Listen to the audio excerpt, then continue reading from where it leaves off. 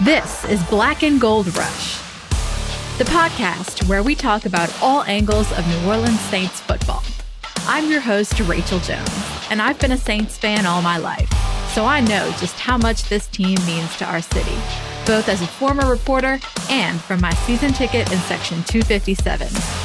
Whether it's breaking down game tape or telling an inspiring off-the-field story, I'm here for it, because the Saints bring us together. Let's get going.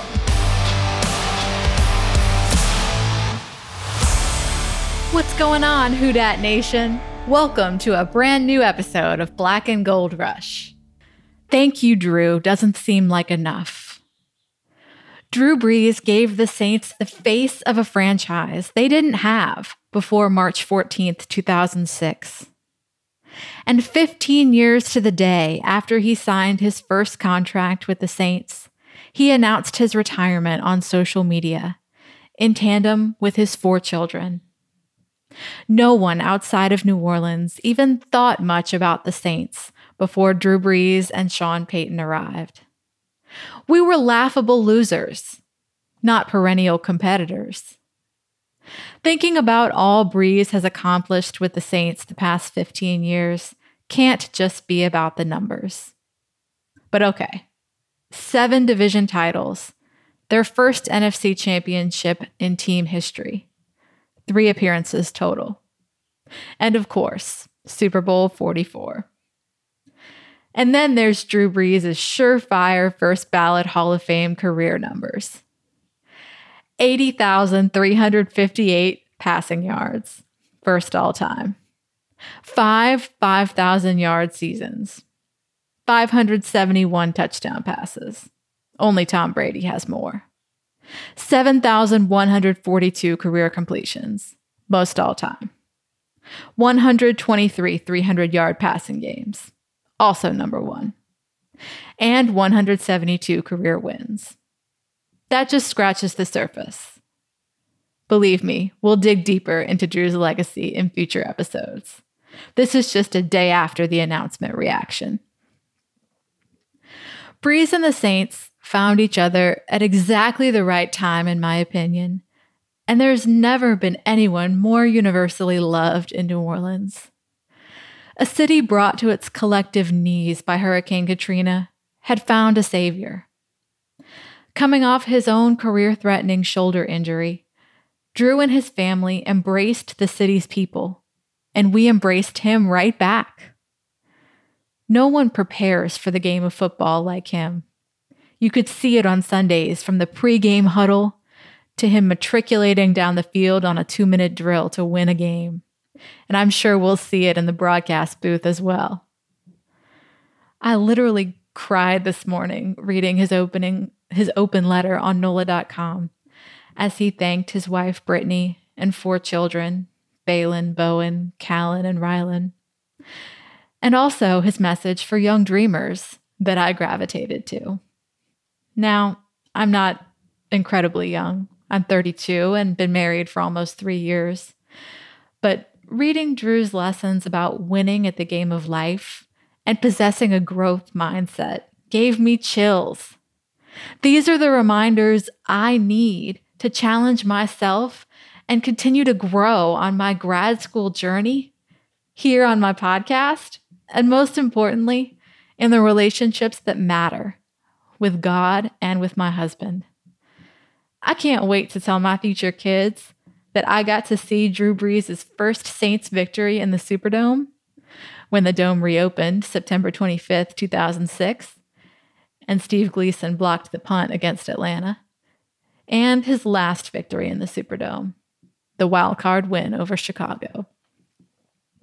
I remember walking out of the Dome that day with my dad and us wondering if that was going to be it for Drew as far as victories went. And sure enough, it was. But the bottom line was Drew Brees gave the Saints a chance every week. So what will it be like moving forward? We shall see. Sean Payton is still the head coach, and he had some beautiful words for his retiring quarterback, in part For all of us that have had the chance to coach him, it has been our privilege, and we are better for it. Receiver Michael Thomas called Brees his hero. So who will Thomas be catching passes from next season? Most likely Jameis Winston if the Saints re-sign him, or perhaps even Taysom Hill. Will the Saints look to the 2021 draft for quarterback talent?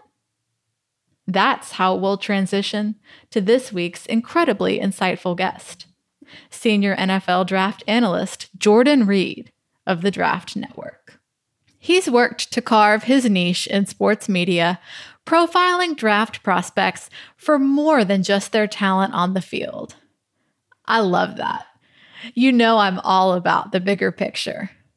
Jordan's a former quarterback and assistant coach for North Carolina Central, and he was determined to stay connected to the game. And he faced his fair share of adversity. He was part of a coaching staff that was let go after a head coaching change. So we'll get into that, how he and his wife had twin girls less than 2 years ago, how that changed him as a man, and what he's doing now at the Draft Network. You can find him hosting his own podcast, The Reid Option, where his first interview was none other than ESPN's Kirk Herbstreit. We've got the scoop on how that went down. I was so glad to connect with Jordan through podcasting, so I hope you enjoy our interview as much as I did and gain some insight on this year's draft as well.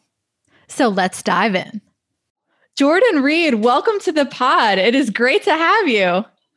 Absolutely. Happy to be here. Thanks for having me. Well, there's so much I want to talk about with you. The draft starts 7 weeks from today when we're recording. But first and foremost, we want to hear about your journey from football player to coach, now a draft analyst. So take us back to the beginning, if you would. Wow, I don't even know where to start. So I'll just start from my childhood. I was always that kid. I was always that kid that sat in front of the TV, wanted to know everything about basketball and football. Basketball was actually my first love. My dad got me started in basketball when I was 4 years old. I started in little hoops at the local YMCA. So basketball was always my baby in a sense. That was my first love. So I started playing football when I was 9. My dad signed me up. He tricked me into signing me up at a local park. He didn't think I was very tough. So he said, man, I need to toughen you up a little bit. So he secretly signed me up for football, but it ended up being a blessing in disguise for me just because that's what I ended up going to school for. I was fortunate enough to get an opportunity at North Carolina Central University, which is a HBCU in Durham, North Carolina. Everybody has heard of Duke before. It's about 5 minutes away from that. So I was there for 4 years and started quarterback there for 3.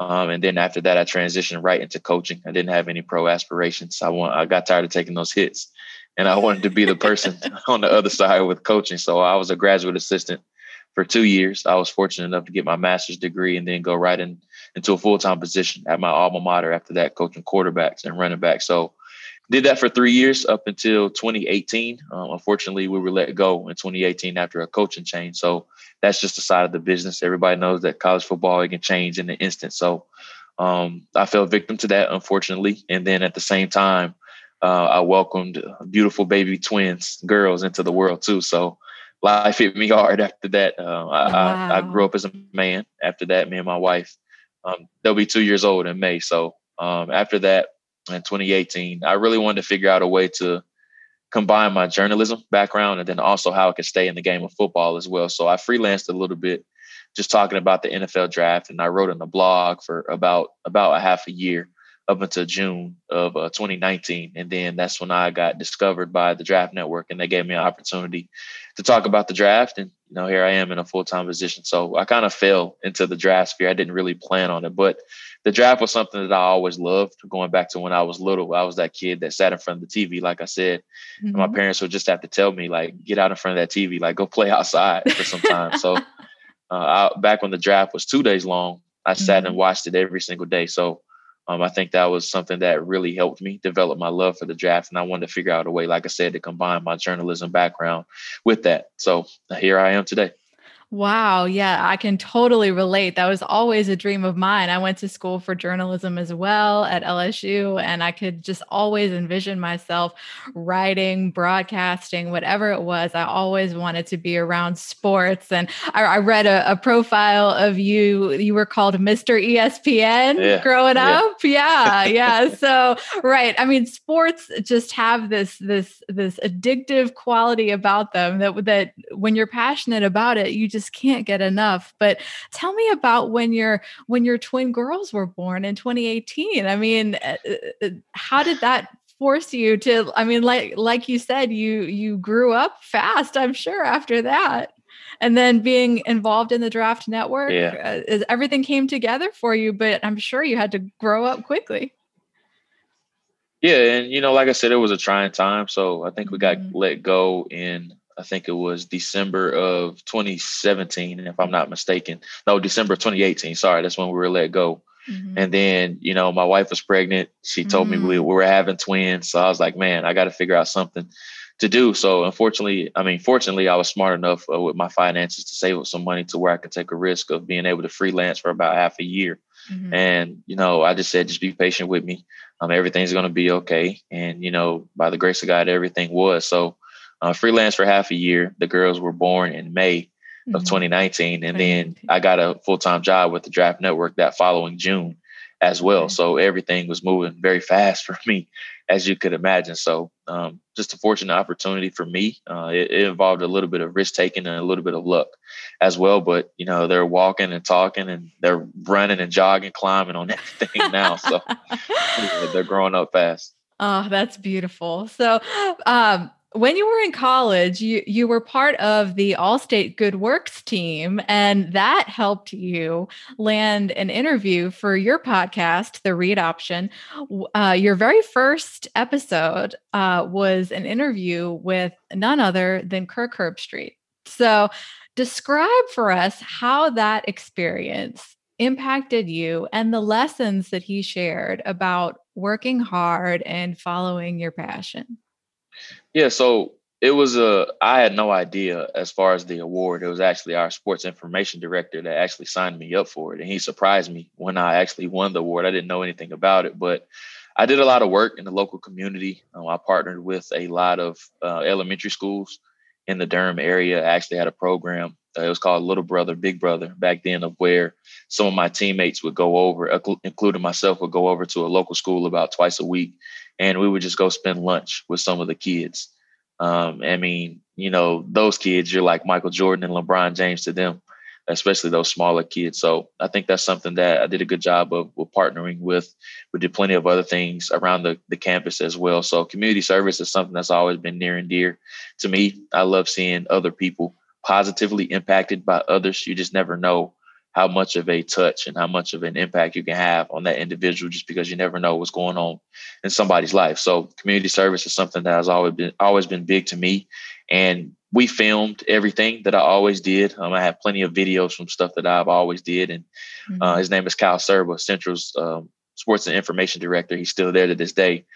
He bought cameras to everything that we did. He said, "Hey man, we need to do something about this. You need more notoriety with this." So they surprised me with an award at the elementary school that day. So that was a pretty cool experience. And, being one of 22 student athletes across the country to go down to New Orleans, that was my first time ever going to New Orleans. I had a blast. I don't really remember the name of the high school, but it was where Peyton and Eli Manning went to school at. Newman. Yeah, Newman. So we had a football camp there, and there was about 200 kids there. So that was pretty cool. We got a tour of the school as well. And then we actually went to the Allstate Sugar Bowl as well. So that's where I met Kirk Herbstreit.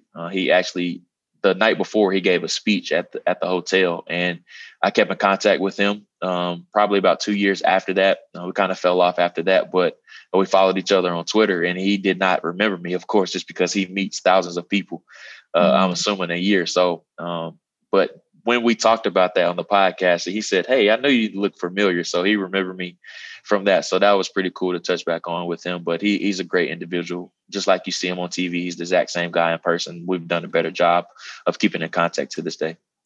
Yeah, I listened to that episode, and I mean that line where he said he himself looks in the mirror and still sees 1996 when he started on ESPN is really inspirational. I mean, the whole idea of never getting comfortable, whatever successes come our way is really, really important and something that we can all learn from. So I'd encourage everybody to check that out. We'll link to it in the show notes. But something that you touched on and that I want to piggyback off of is that you enjoy highlighting players' skills on the field, of course, but also drawing attention to guys who do positive things off the field, community service and the like. So, um, how has that helped you build relationships, when you talk to guys during the pre-draft process and um, put together your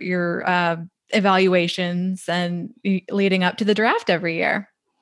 It's helped a lot. And, I'm in a situation now where guys kind of flock towards me as opposed to them getting thousands of direct messages for interview requests. So that's something that I've been fortunate enough to, as I've climbed the ranks a little bit, guys, I've been able to develop better relationships with guys this year. Like we'll get into it a little bit later. Like I had JC Horn on my podcast.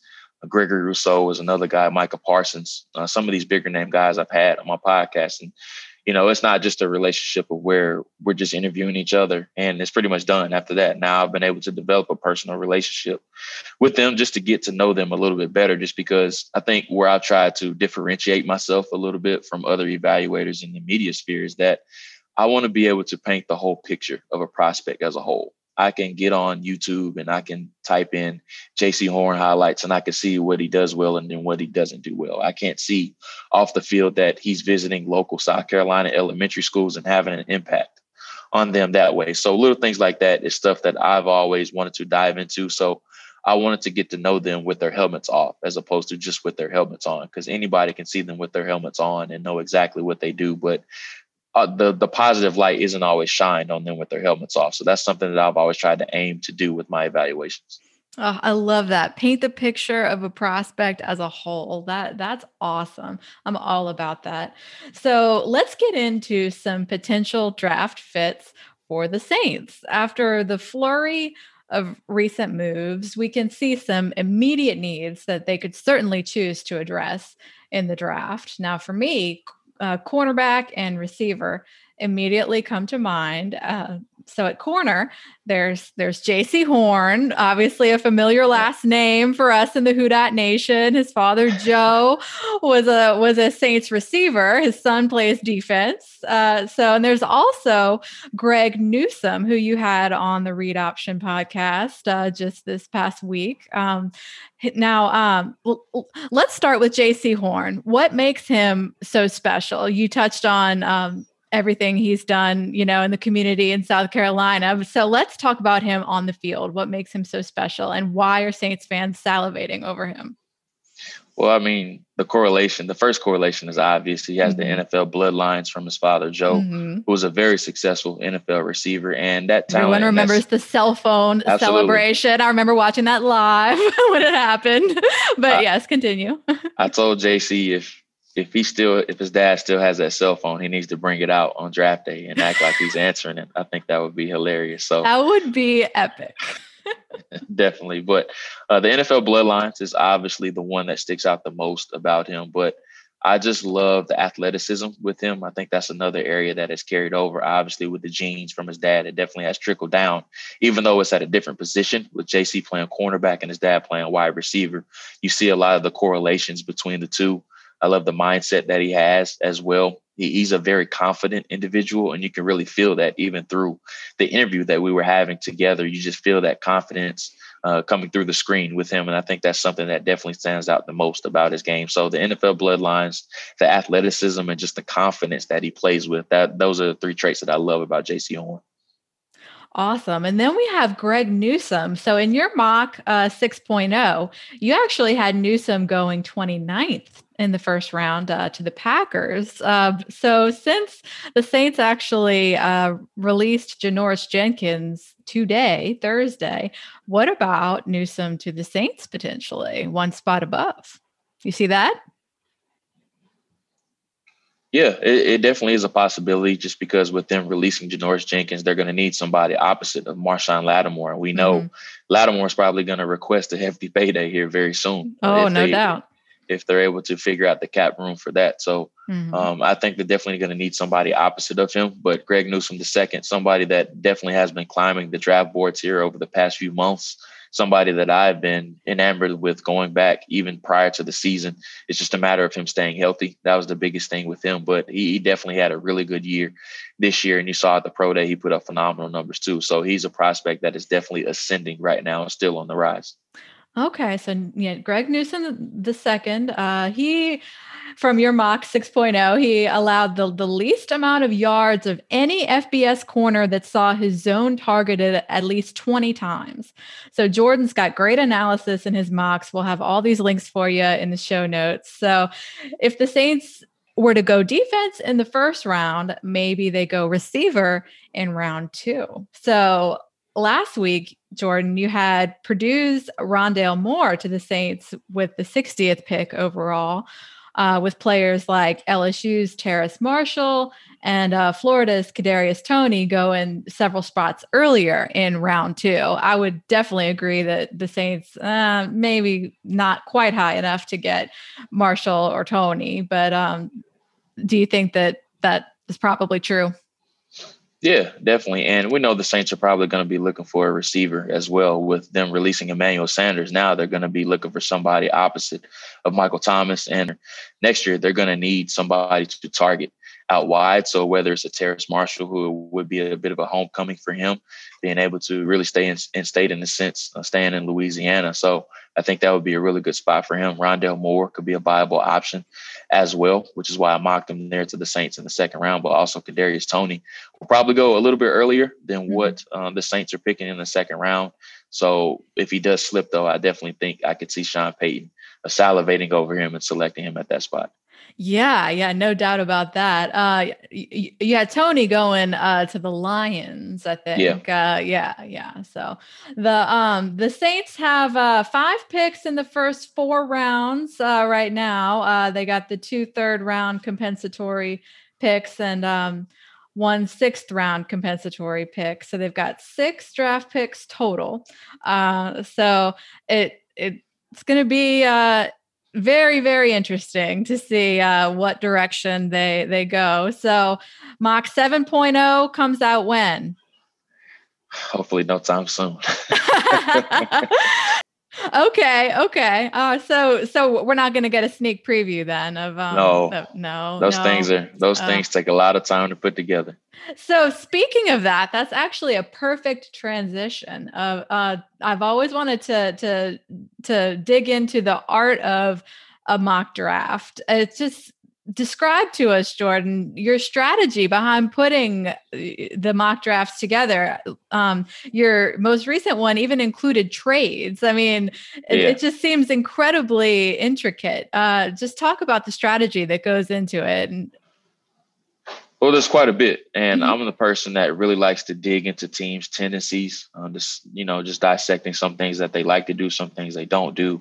There's some teams that like to take certain positions early, some positions that they like to take maybe day 2 or even day 3. So I like to make it as realistic as possible, but every fan base you're not going to make happy. And I shouldn't say nobody, but everybody's not going to be satisfied. When you're talking about a mock draft, there's always going to be some people that pick holes in it.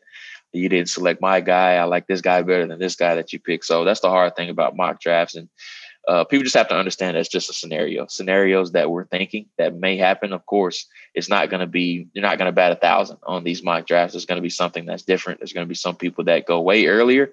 There's going to be some people that don't go as early. So that's the tricky thing about mock drafts. But I do a lot of study as far as tendencies that I like to see teams do. I study tendencies that teams do or don't do. So there's a lot of research that go into these mock drafts, and they take a lot of time to put together. That's something that a lot of people don't really understand. They think we're just writing names down on paper and then just releasing it out to everybody. I'm not a person that does that. No, but you're so right. Everybody's not going to be satisfied, but the research is so important. It's so important. So on draft night, do you ever compare maybe your first mock and your last mock and see how accurate they ended up being? Yeah, one of my colleagues actually did that last year, and I think I got like 8 out of the first 12 picks right, which is like my best ever on my last one. But I don't really look at the first one just because so many things change, and then Sure. you're basing everything off of what happened the season prior to.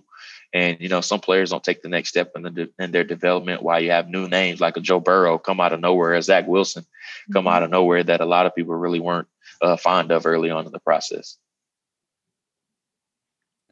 Sure, sure. So, right. But 8 out of 12 of the eight picks out of the first 12 correct. I mean, quick math, that's, batting 667. Not bad. Yeah, I'll take it. Yeah. So, speaking of, the first draft picks were about 7 weeks out.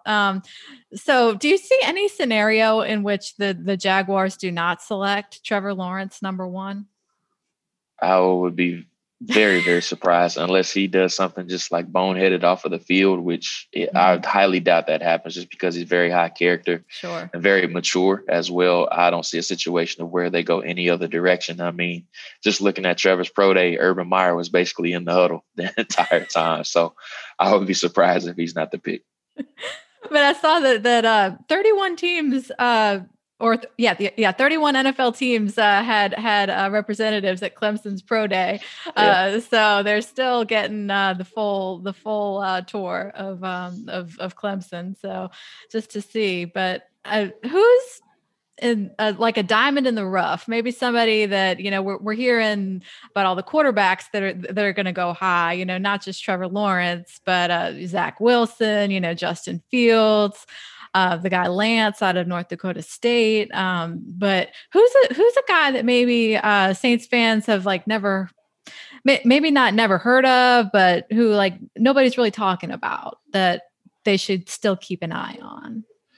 Yeah, so one of my favorite diamond in the rough players, in a sense, in this draft, his name is Jaelon Darden. He's a wide receiver from North Texas. He's a very small. He's about 5'8", about 170 pounds. So he's a bit of a smaller receiver, but he was close to the top and leading the FBS in touchdowns a year ago. I think he had 19, and then he had over 1,500 yards receiving.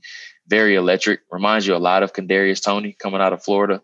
But I think he's much more polished as a receiver. So I think he could be like a Tommy Lee Lewis that plays for New Orleans, just talking about the excitement and the explosiveness that he brings to the table. So I think Darden definitely could be a sleeper.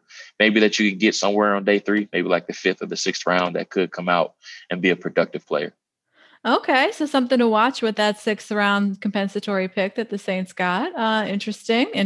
So, wow, man, I feel like we could keep talking for a long time, Jordan, but the draft has so many angles to cover. But you were just doing some amazing things, both with your career and the community, and your family. Your story is just awesome. So tell our listeners where they can connect more with you.